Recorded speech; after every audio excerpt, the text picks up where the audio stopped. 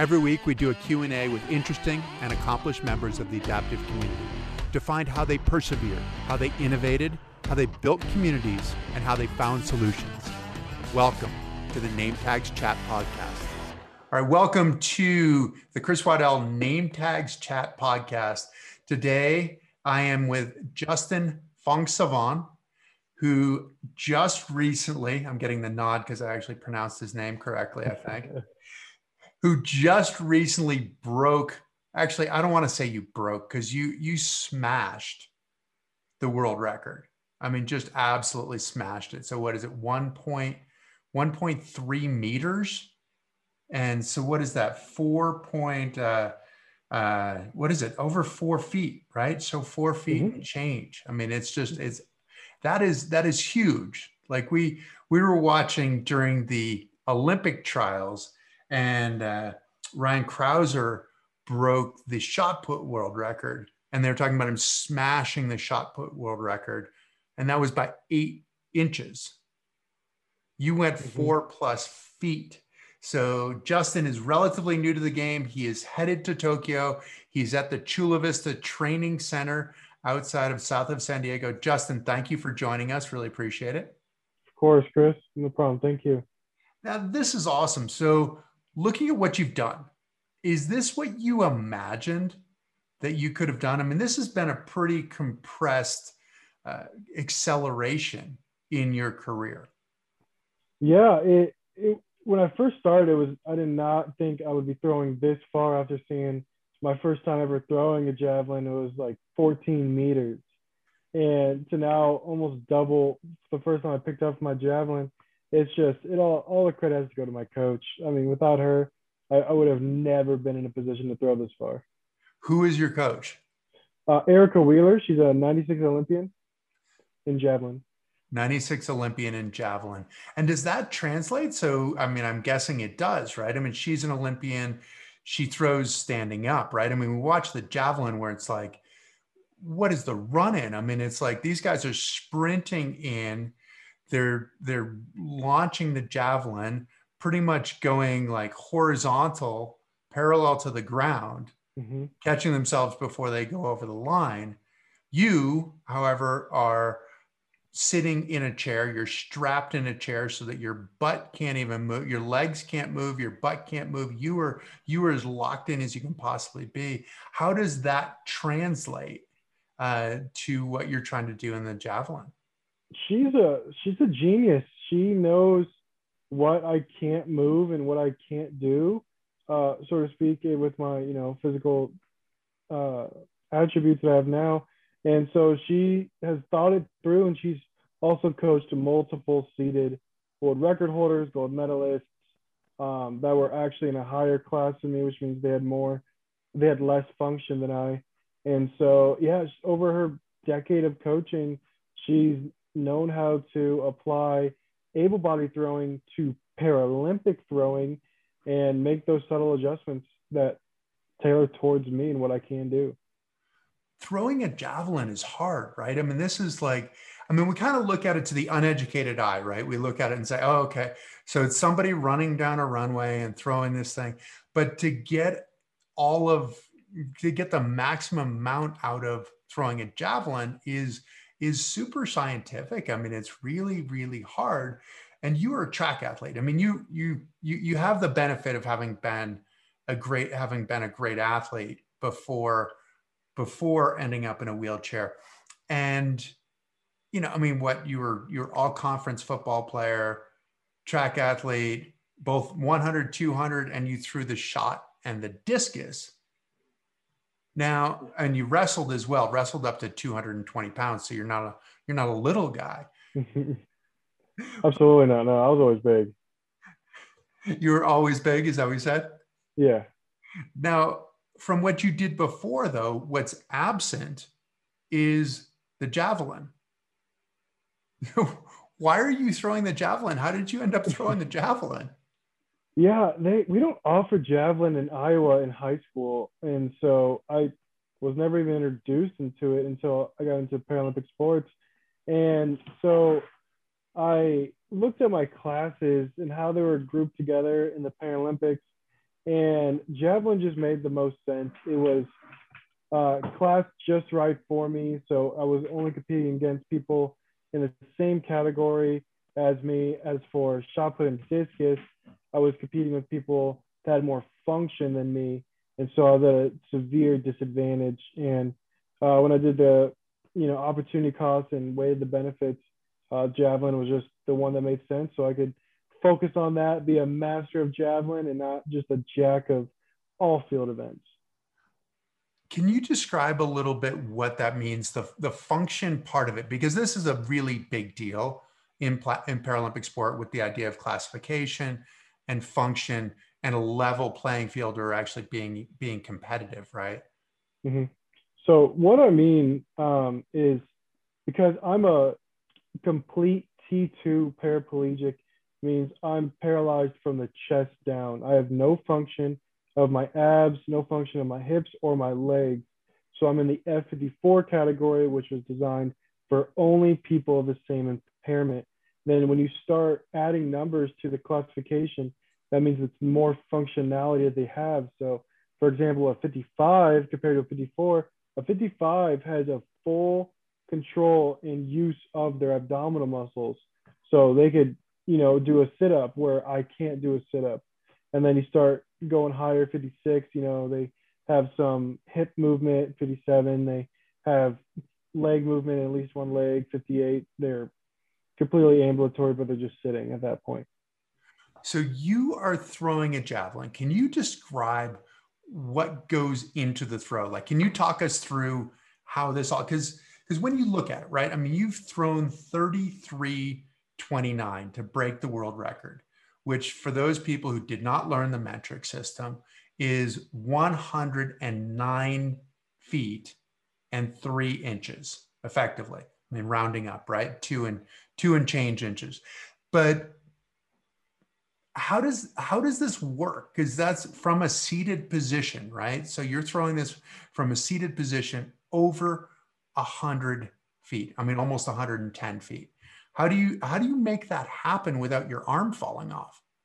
Yeah, so some days it feels like my arm is gonna fall off, but it's all about it comes down to really scientific. Like you were saying, it's you could be the strongest guy in the world and still not throw as far of a javelin as a person who could be a foot shorter and 150 pounds lighter. It's because it's about how much energy you're putting through the javelin in a single point. That's what we call throwing through the point.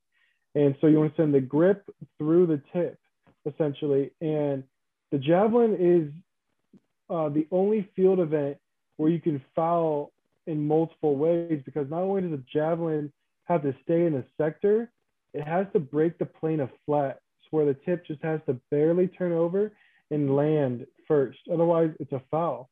And in Paralympics, there's another way where, like you said, you lose contact with any of your lower body from the chair. And yeah, it's having to compensate for not having legs, but also gaining perpetual motion forward comes from the pole that I hold on to. I can fully extend my arm and then pull my body up with my left arm while my right side stays in line with the jab and takes the energy that I'm gaining from the pole and moving my body from backwards to forward and sending that through my arm and then eventually through the javelin. Okay, so you're going to have to describe what your chair looks like because I'd imagine that most people are envisioning you throwing in your wheelchair, your regular wheelchair that you're getting around in. But this chair Mm-hmm. looks entirely different, and I mean you have to secure it and everything, right? Mm-hmm. So it's a 75-inch tall, 75 centimeter tall wheelchair, or not a wheelchair, just a steel chair. It's square, so it's 18 inches by 18 inches by 18 inches, perfectly square.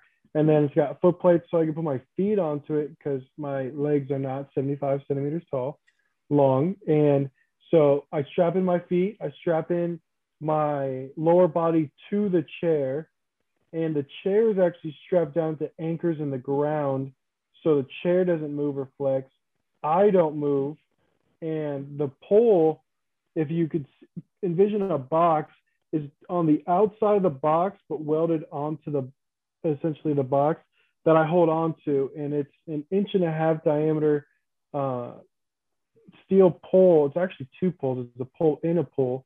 So because the rules say that the pole that I hold on to cannot flex more than the diameter of the pole. And being as strong and as heavy as I am, I pull that pole so hard that if I'm not in the right chair, the whole frame will bend. And it's made out of aluminum in this case for lightweight. And so yeah, it's just a pure box with a pull on the end that I strap myself to, that I strap to the ground. And so you, with your left hand, you hold onto this pole, and with Mm-hmm. your right hand, you're throwing. So the pole is basically like you're sitting in the middle of the chair, and it's in the front of the chair. So you're using it to get that momentum, your body momentum going forward, right? Exactly. And aid you in throwing your arm. One quick question: how much do you weigh now? We saw that you wrestled up to 220. I mean, I know you're not packing on the pounds. I mean, you're packing on the Mm-hmm. muscle. Yeah, so I was actually before I was injured, I was 240. I was 6'1", 240. And after I got injured, I dropped down weight after atrophy and everything and being in the hospital for months and not working out. I dropped down to about 175, and now I'm sitting at about 206. Okay. Which makes a lot of sense. I mean, it's just you lose all that weight in your legs because you just don't Mm-hmm. have those big muscles. So, okay, so you're holding on to the pole with your left hand and you're throwing with your right hand. How what does that feel like? I mean, it's just there's got to be a tremendous amount of stress on your arm because is it all arm? It looks like it's all arm. Yeah, so it looks like it's all arm. It really is all the throws dependent on the left side, actually getting me on top of my hips, so I can actually get more through the javelin rather than just using only my arm. But the arm is a very key player. The right side arm that I'm holding the javelin with, it's the thing that the hand speed through the javelin that just produces the furthest throw, and it's it's a very hard implement to throw. It's very unforgiving once you get to the harder javelins. So it's harder on the elbow, it's harder on the shoulder, it's harder on the wrist. It's a very fun implement to throw. Do not get me wrong, but it's a very, very technical sport where, like in shot put, you can get away with a little bit of a bad technique if you're really strong.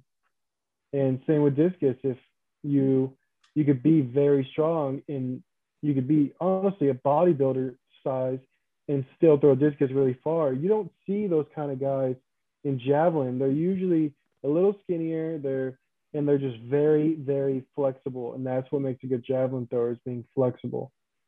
So this being a little bit lighter is probably helpful too. I'd imagine is that what's appealing to you?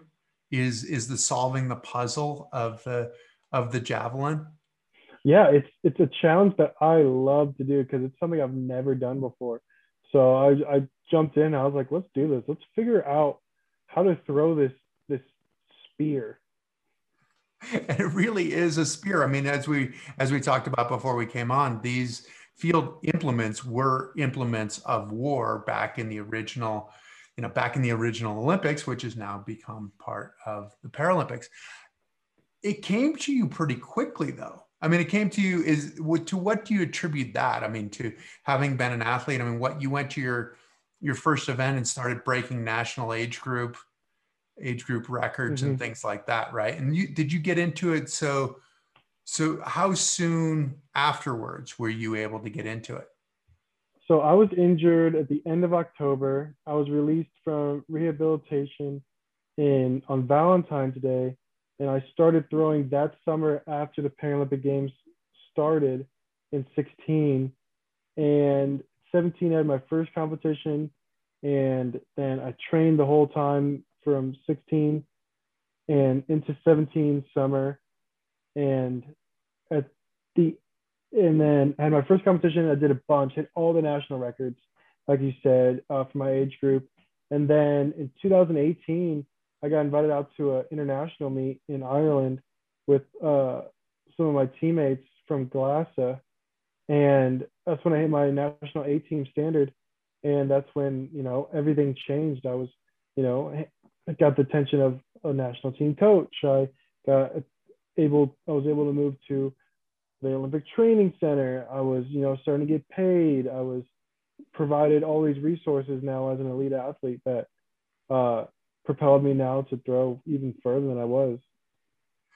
So that was a short period of time, right? I mean, this Mm-hmm. basically is like, so you were 18 at the accident, and then this is by 20 Mm-hmm. that you effectively were on the A team. We're on the US team. What does the A team standard mean? Because a lot of people won't know. I mean, we talked about it a bunch at the trials, but what does that mean? Yeah, the national A team standard is based on the world rankings from the previous year. Historically, this was a year where they took the results from 2019, the cumulative after the end of the year, who had the first, second, third, and whoever had that third place throw in the world. That is now your A standard. And then the fifth place throw in the world of the previous year is B standard. And those are the only two standards we have where monetary value is assigned to that standard. Otherwise, there's emerging and all that other almost introductory standards that athletes need to have. And so that's the A is the one that matters the most. It's the podium potential. Right. Well, this is the thing, right? I mean, so I mean, you're talking about the funding, you're talking about the coaching, but all of a sudden you're a medal contender. Mhm. This is it. You are a medal contender. What are you going to do with it? Was that shocking to you at all, or was it just kind of this is the necessary step to get where I need? When I actually hit my first A standard, it was a massive shock. I knew I was throwing about 25, 26 leading up to that. And then when we got to Ireland and I competed, I won two golds in shot put and discus, but those aren't my bread and butter. Javelin was my bread and butter.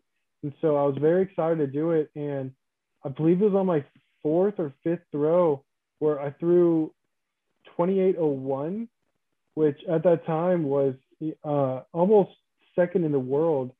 And it was a meter and a half further than I've ever thrown before. And so when I knew what my standards were going into it, and I immediately shot up to A standard and was ecstatic. And I didn't know it would happen. It was a huge shock, almost like hitting the world record. It was unfathomable the emotions that were going through me then. What was the competition like? Were you getting pushed by other people from other countries who were throwing far, or how did it work? Or did you just have a great day? Yeah, so actually, there's very few times in the nation and um, pretty much just in the nation where there's individuals that even throw seated javelin. I think there's only a handful, and usually they have higher function than me. They're uh, I guess a higher class, and so I don't really have a ton of competition. So it's always against myself. In that situation, I had my teammates and the coaching and all of the crowd basically just feeding me energy, and I was just utilizing that, and I channeled it and produced it into my throw, and it was major. Was that the biggest stage that you had been on? No, believe it or not, it was actually the year before that at 2017 National Championships in UCLA. It wasn't a huge meet. It was kind of bad weather, it was sprinkling, but the turnout of people was pretty significant. They might not have been cheering for me. They might not know who I was, but they were still cheering for other people. And so I was like, yeah, yeah, we'll just say these guys are cheering for me, and I used it. And I didn't throw as well. It was a year early, and I was not as seasons as I was in 2018. But yeah, that was probably the biggest crowd I've competed at. So the one in UCLA was a bigger crowd, But you still had a crowd in Ireland as well, it sounds like. Oh yeah, we had a big team, and we had other competitors that were there too. So yeah, it was a decent size. It was decent size. Now, a lot of people don't know how the field events work, right? So you take six throws. How does that work? Because you're saying that even at this event in Ireland, you were basically competing against yourself. So at something like that, do you take all six throws at once? Because we're used to sort of seeing, okay, so and so throws, and then so and so the next person throws. But you guys have to go and get into your chair. You have to strap the chair down. You have to strap yourself down. It's not quite as easy as just getting into the ring and Mm-hmm. throwing. So how does that work? How did that work in Ireland, and how will it work at the Paralympics? So the rules are standard across the board. What we do is you get 4 minutes to get into your chair, strap in, and practice. And then you start your series, and you'll do all six throws straight through. You will not change out chairs. No one else will come in. No one else will be after your first throw. It's just you, six throws. You have 1 minute in between each throw to throw again. And so that's how it was in Ireland. That's how it's going to be at the games. That's how it is at every competition. It just takes too much time to get the athletes out of the chair, unstrap the chair, and then put in their personal chair. And so, I mean, it makes sense, but it's also one of those things where if you don't do well in the beginning and you're the number one thrower, you kind of have to watch everyone go and patiently hope no one passes you. Yeah. And how do they do like the seating order? So whether you go first, is it random or is it based on rank? Uh, it's supposed, I believe it's supposed to be based on rank. So number one goes last and so on and so forth. Um, but when I went to Dubai, I went in number one, but I went number three. So it was one of those things where it could have been random. I mean, it's cool that it's random, but I think it's supposed to be off ranking. Interesting. And what's that like psychologically to, to get in, know that you have six throws, and how many minutes in between throws do you have, did you say? You just have 1 minute. 1 minute in between throws. So it's just Hmm. boom, boom, boom, boom. I mean, it's they pretty much that's the amount of time that it takes them to get the javelin back to you. Yeah. So it's definitely quick. So what's that like? I mean, this is, I mean, like I competed too, right? I mean, the psychological part of like being ready is is the thing that can trigger all of the training that you put in, all of the Hmm. work that you put in. What's that psychological part, and how are you triggering it so that you're getting your best performance? So even before I was injured, I never listened to music or never listened to anything when I'm working out. I kind of get in my own head and I motivate myself in my own head by telling myself, motivational things, and I just get myself amped up. So when I am in the chair and I do have to take my six throws, if my first throw is not where I need it to be, I get back to the game plan. I know what I need to do. I work a lot on visualization of the perfect throw every day, in and out. It almost keeps me up at night sometimes visualizing the perfect throw. And so when I'm there, I know what I need to do. I take the vision and I almost like put my body into it, and I feel every step, every muscle twitch that needs to twitch when it needs to. And then I just keep going and going and going. And by the fourth throw, if it's not there, then I better just send it as much as I can, whatever technique it's having on that day. I just send it and hope it's the furthest throw of the competition that day. Really? So is there like a routine that you go through? I mean, you talk about the visualization. Is there a specific time? I mean, it sounds like you do it all day long, do a All sort of day. really, you're just visualizing all the time. But then in order to sort of sharpen that visualization or to sharpen that sense of preparedness, is Mhm. there anything that you do that day, like as you're getting strapped down or beforehand or I don't like to talk about like oh yeah, I'm gonna go out there and break the world record today. I'm gonna go out there and win a gold medal. I don't do that. I go out there with the mindset of I am going to give this 100% of what I can do, and I'm going to leave it all on the field. And that's I don't like to quote unquote jinx it to be like I'm going to win and then I don't win. I put too much pressure on myself to do great. So when I do open up with a bad throw and I'm like I'm not great anymore, I don't want to put that pressure on myself. And so I mean, leading up to the competition, we don't do any static stretching, so nothing, no stretching where you stop and hold something. We want our muscles to be loose but tight. It's the weirdest contradiction. And so what we do is we just warm up slightly.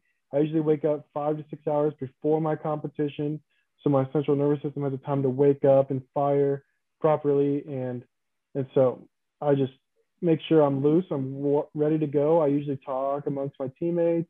I kind of get that camaraderie. I don't ever just get in my own zone because then I get in my own head. There's a lot that goes into it, but it's just over the years of being an athlete and competing, you kind of learn what you need and your little niche to succeed. And that's what mine is. So to a certain extent, it's kind of like you've done all the work.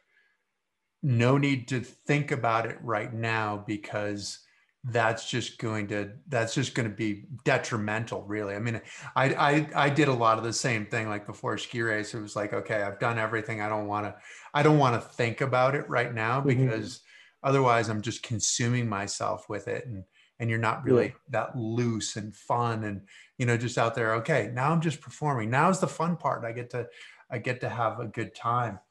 uh, exactly. so what do you do after you throw that? So you throw, and this is, I mean, it's going to happen relatively quickly, right? Because you have six throws, you have a minute in between. So really, for each athlete, you're going to have what, 6 to 10 minutes that they're actually Mm-hmm. throwing. I guess you have 4 minutes to get set up and everything. So is there somebody sitting there with a clock? I mean, that can be a little bit worrisome. Yeah, there's a clock right there next to you. It's counting you down just in case, you need to take a mental break. You got 1 minute so you can kind of, time yourself to know you're like, hey, I'm taking too much time. I need to hurry up. And yeah, after you're done throwing, you transfer back into your chair. They take out your chair and you sit there and you watch everyone throw after you and hope no one passes your mark. which is true for a lot of other sports. It's just not in throwing. You're sort of used to one person goes one throw, and then everybody does the second round, then the third round, Mm-hmm. and that kind of thing. And it's like, oh, okay, you need to step it up because so and so went big in the first round, and you know what you have to do. This is it. This is just empty the tank as Yeah. best you can. Are you pretty good at the mental side of the game? Is that one of your strengths? Yeah, I've never had to utilize sports psych. I I like my muscle memory is phenomenal. I mean, even after my injury, I was very big and strong before. And the first time I went to the weight room 5 months after I was paralyzed, I benched 315. I mean, I didn't lose. I mean, I lost a lot, but I didn't. My muscle memory is still there. I still know how to do things. So that's when, we train. We throw 40 to 50 javelins a day, and of those 40 to 50, probably 40% of them are perfect throws. And it's only at 40% now because I haven't been throwing that long. In 5 years or of elite training at a high level, that 40% will probably go to 70% or 80%. So there's no variable for bad throws. And so my body right now is so seasoned that it knows what to do. I don't have to tell it what to do. And so that's why the mental is just, it's very easy because I trust in myself and I have faith. So that's amazing that your muscles. I mean, it's amazing that you went and were benching 315, which for the uneducated, that means that you have three plates on each side. So 225, I've always kind of thought of as sort of the threshold of when you kind of consider yourself to be strong, and that's two plates. But then this is an additional 45-pound plate on each side. Is that something that helps you? You know what? I had something that I was thinking about with the technical side of your throwing that's a little bit different because you have you were saying you pull with your left hand or with your left arm and throw, and you have two choices of where you can put that pull, right? So you're sitting and you're facing the field. So your chest is projected into the field. And you can put that pole on the left side of the chair, of the seat, and pull there. But you actually look like you have it right in the middle. Is that Yeah. true? And why have you chosen to go that way? So I used to throw the pole to my left. I would pull straight up and down my left. That's how I threw 2801 in Ireland. Was with the pole on my left. We changed the straddle where the pole's directly down the middle of the field, right in the line of sight, because it just made more sense. And it was just easier to pull straight up and straight back without any room for error of having to pull straight up on the left side. Then I have to try to compensate without having abs to get my body straight around. And it was too hard, and the variable was too high for small throws and large throws. I mean, it was a dime and a dozen that I get a far throw with that kind of technique. And luckily, it did happen once in comp. And so when I moved to the training center, we immediately stopped doing that, and we moved to the straddle position. It's just more optimal for all of our forces. Well, which makes sense in a lot of ways. I mean, you're talking about you pull on that pole that's directly in front of you. So you pull yourself toward the pole as you're throwing, and watching other people who have the pole on the left side if they're throwing with their right arm. One of the things that looks like happens is that they end up losing the javelin to the right, that it Mm-hmm. kind of fades to the right, Yeah. as opposed to when you're going forward. But the problem when you're going forward is that you're pulling yourself directly into the pole. How Yeah. does how does that, because that's, I mean, your follow through is basically into the pole. How does that work? Muscle memory. I mean, don't get me wrong. When it first happened, I probably smacked my face in my chest 2 or 3 times.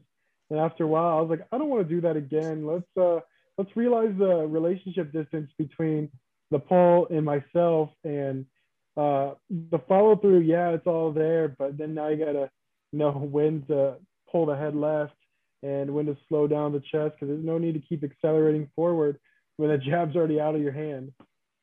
But that's part of your follow through though too, isn't it? I Mm-hmm. mean, if you're continuing to move forward, it's kind of like you're following all the way through, which is probably good for your arm. And it's kind of like baseball pitchers, right? That talking about Mm-hmm. almost like extending all the way down to the ground or whatever, and not short arming it and getting all those muscles, those little short muscles, putting those small muscles in the back of your shoulder, putting on the brakes, right? So Mm-hmm. how do you end up compensating? Because one of the issues is your physical health too, right? I mean, your health of your shoulders. If both shoulders aren't healthy, you go around in circles, right? And they're pretty small circles if you're just pushing with Mm-hmm. one arm.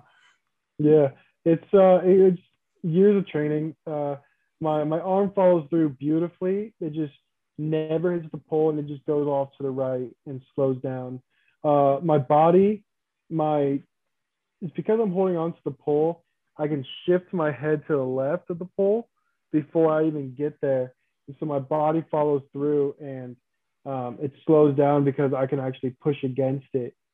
And so it all works out. Like I said, I've only smacked my face a couple times. There are guys in my class that put a pad on the pole and just smack it every time as hard as they can. And I feel like that's not for me. And so I learned pretty quick that let's just get out of the way of the pole, but let's do it in a safe manner. Well, if you're moving your head to the left of the pole, in some ways, it's almost like you're compensating for that fade as well, Mm-hmm. right? That if you're throwing in that direction and if you're moving your head left, you're going to keep the javelin more down the center Mm-hmm. of the. I mean, just from as the uneducated, right? You're absolutely right, though. Your head has to get out of the way. Your head definitely has to get out of the way. And you, as you said, you know when you haven't done that the right way.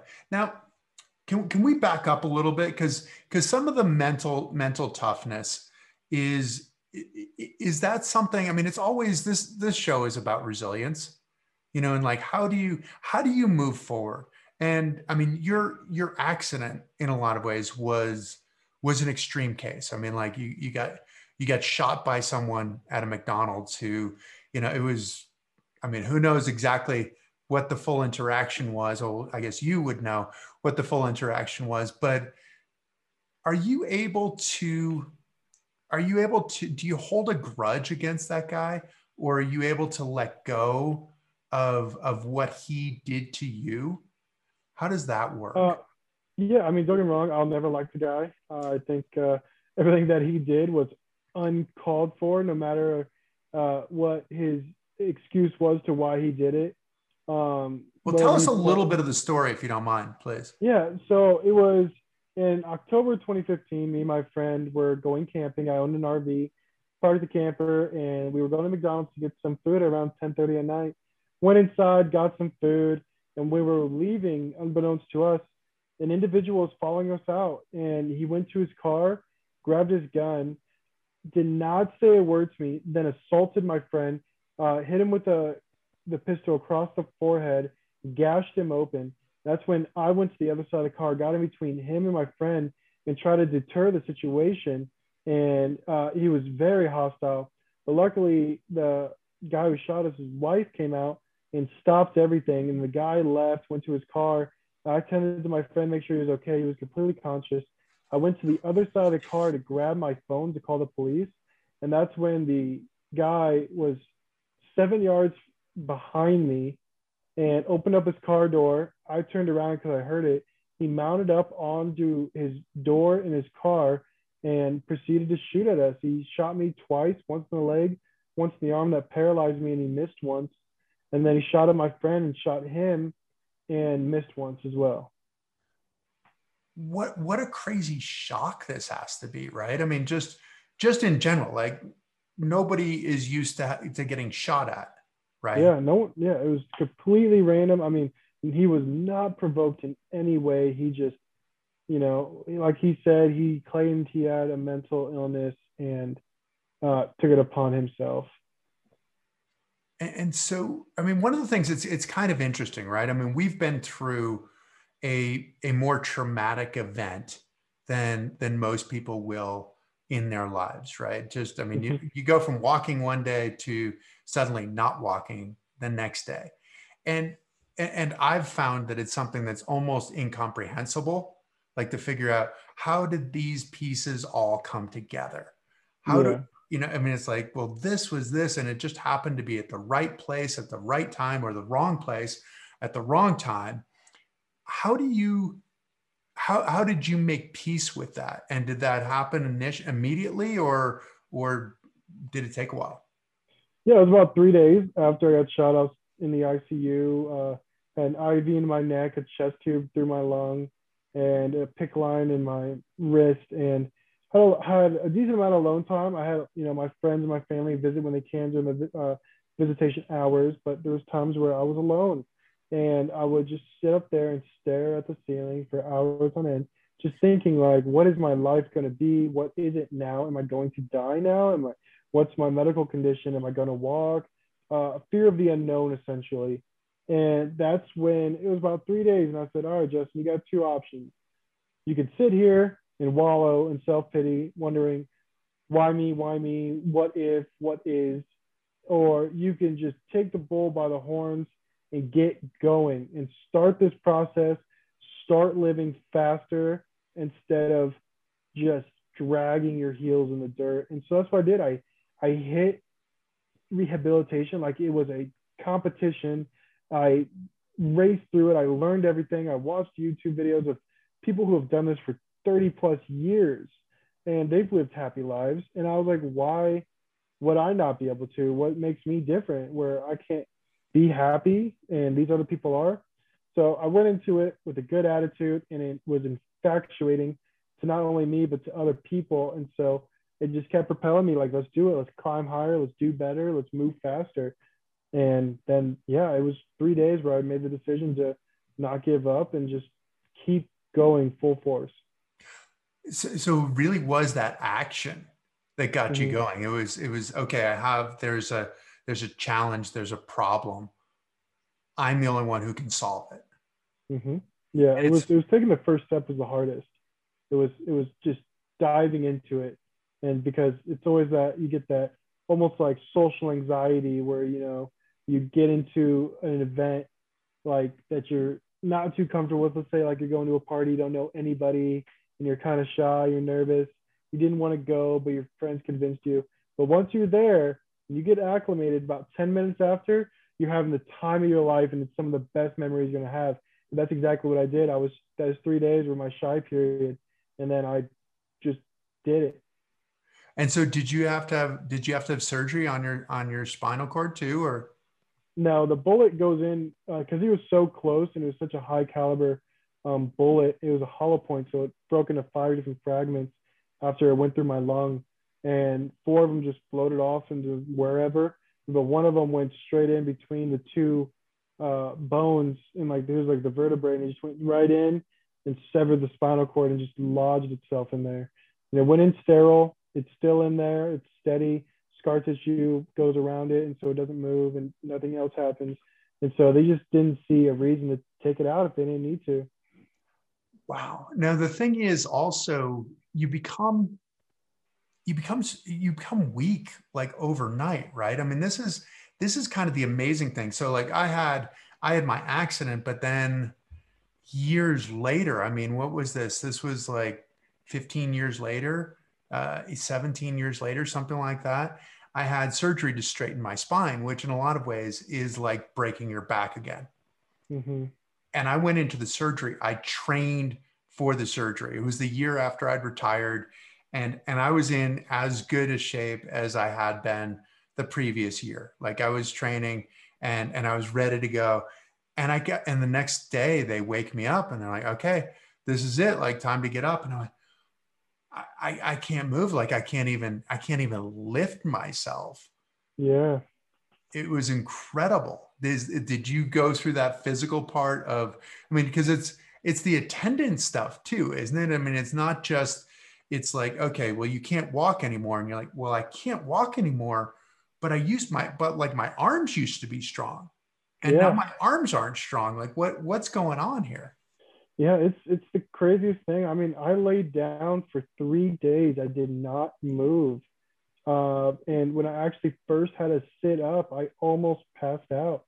It was crazy. And yeah, my legs started immediately just shrinking, just atrophy. I was dropping pounds like crazy. And I was very weak. My arms luckily were still stronger than probably most, even at my weakest.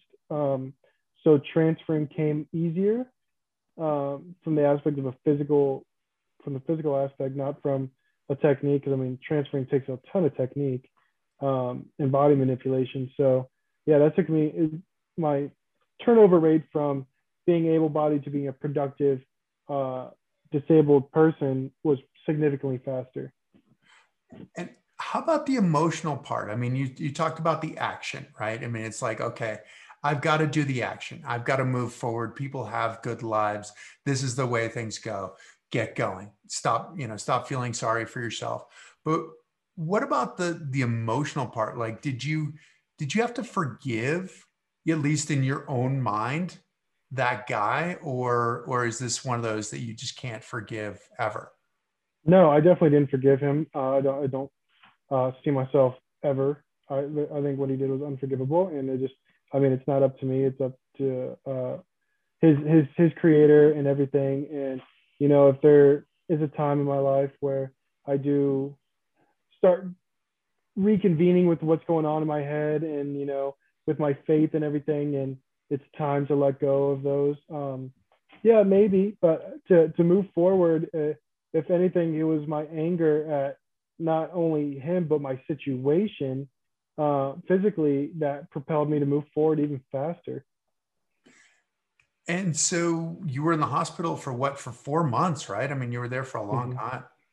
Yeah, basically November 1st to February. And so what happened?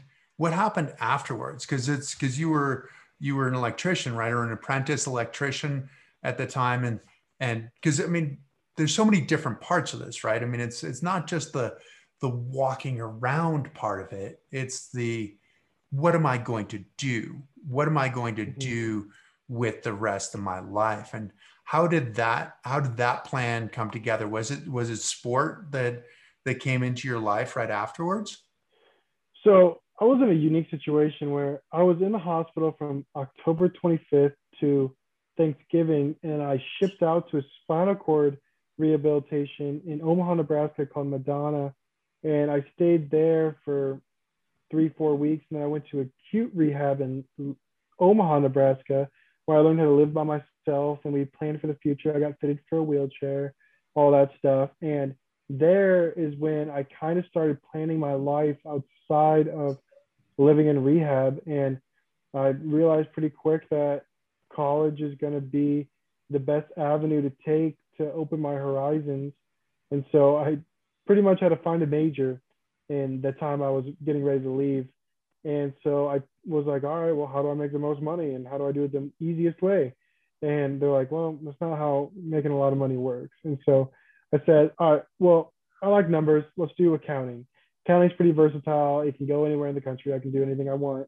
And so I decided to do accounting. And then I got discharged on Valentine's Day, like I said, and school was already in session. I couldn't enroll in community college. And so I had to wait till the summer. But that in between was when I found Paralympic sport and was introduced to it. And so, yeah, it definitely gave me a hobby to do and a deterrent from just putting my nose in the books and reading every single day and just being a bored college student.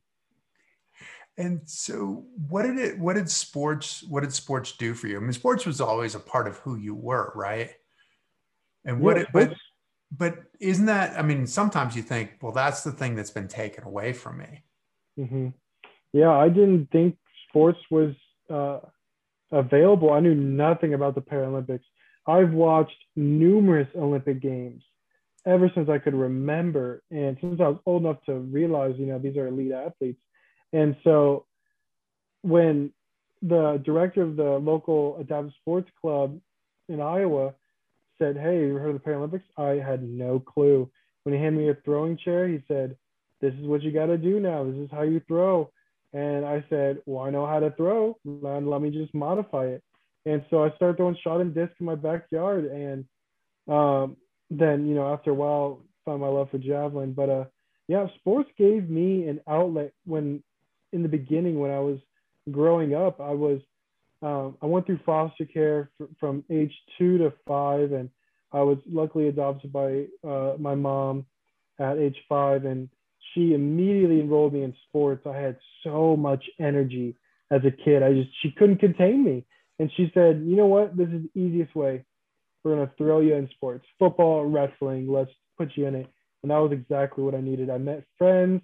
I built my body um, to how I needed it to be for wrestling: big back, strong arms, strong legs, and it just gave me an outlet and it gave me something to do and to be a part of something and to keep competing was just the best thing. And I mean, you learn life lessons from athletics and sports that you can apply to a daily life. And that's exactly that's why I am who I am today, is because of sports. And to have that back, it's just incredible.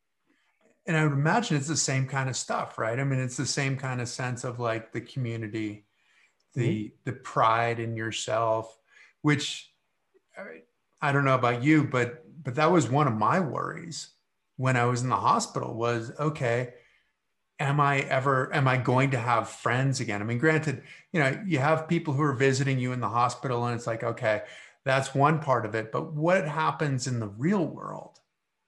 Yeah, I've definitely had people that were in my life before my injury leave because of my injury, and but luckily all of my friends that I've had my friends since like sixth grade all the way through high school. We were all great buddies, and they never left my side. They stuck by me, and they still stick by me, and they still support me. I hang out with them every time I go home to Iowa, and we still reconvene. I mean, friends, you don't have to talk every day.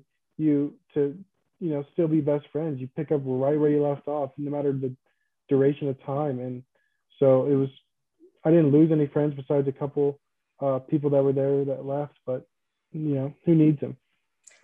What do your buddies say? Those buddies who've been with you the whole time, what do they think of what you're doing now? Oh, they love it. They think it's great, but they always find a way to tease me about it. And so that's what buddies do. They always talking and always having a good time. They're teasing you. What are they saying? How are they teasing you? They always call me like, oh, they're like, oh, you're a disabled Olympian. And I was like, I mean, you're not wrong. And so then they're like, oh, you throw 33 meters. And then they'll like pick up a rock and be like, there you go. There's your world record. And I'm like, all right, man, calm down. And so, yeah, they definitely always tease me about little things. And we can joke about my situation because we're all comfortable with it. And I have no problem if they, throw out a slang term for someone that's disabled. And I don't care about that. I mean, they're my buddies. And yeah, we've said words to each other. Do you get these guys in your chair? I mean, get them in your throwing chair and see how far they can throw it, getting all strapped down and everything. I've had Olympians get into my chair and throw it, and they can't throw as far as me.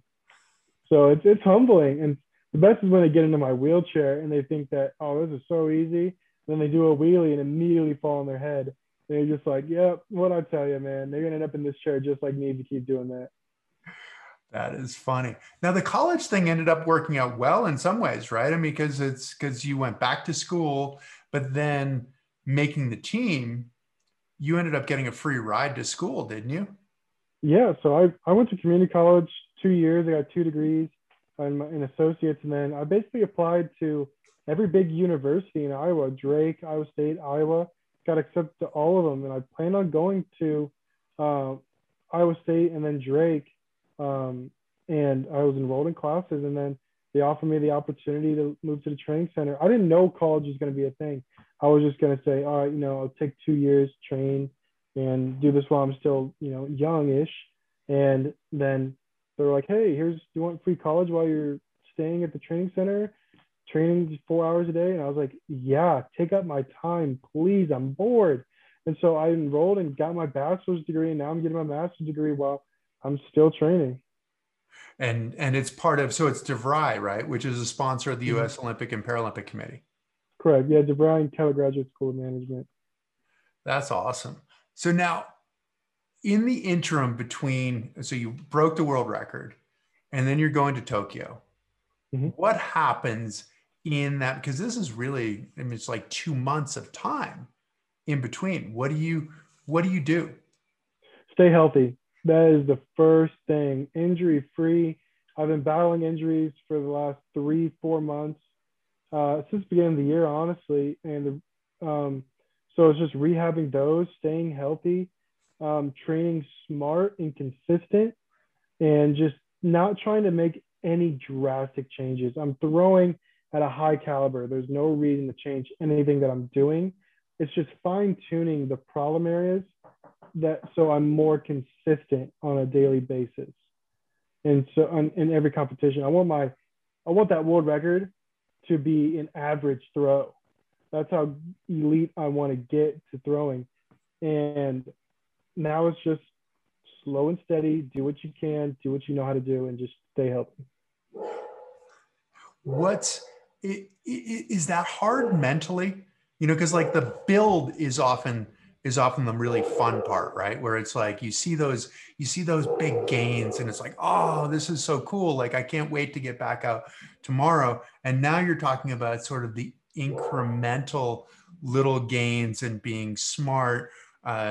Is that a big enough challenge in some ways to keep you focused?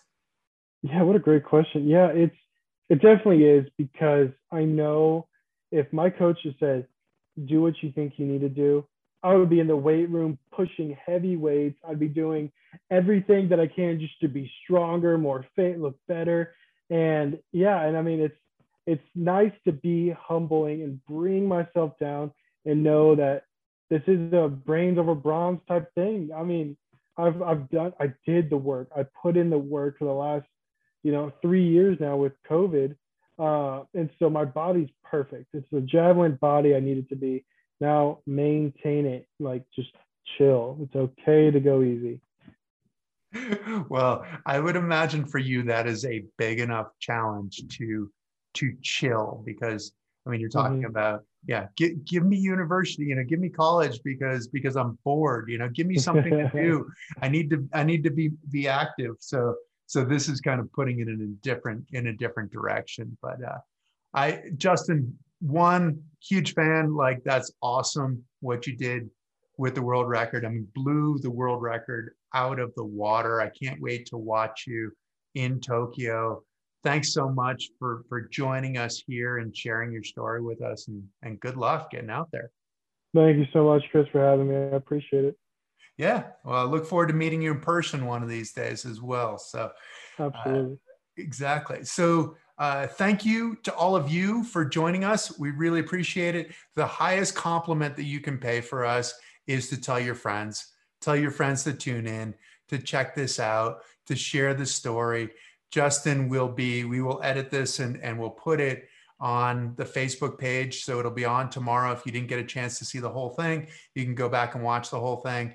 And then it'll end up being a regular podcast. So you can watch it on YouTube, on Spotify, on Apple, all those places that you watch your podcast. So thanks so much for joining us, and thank you, Justin. And we will see you soon. Thanks, man. Thank you so much.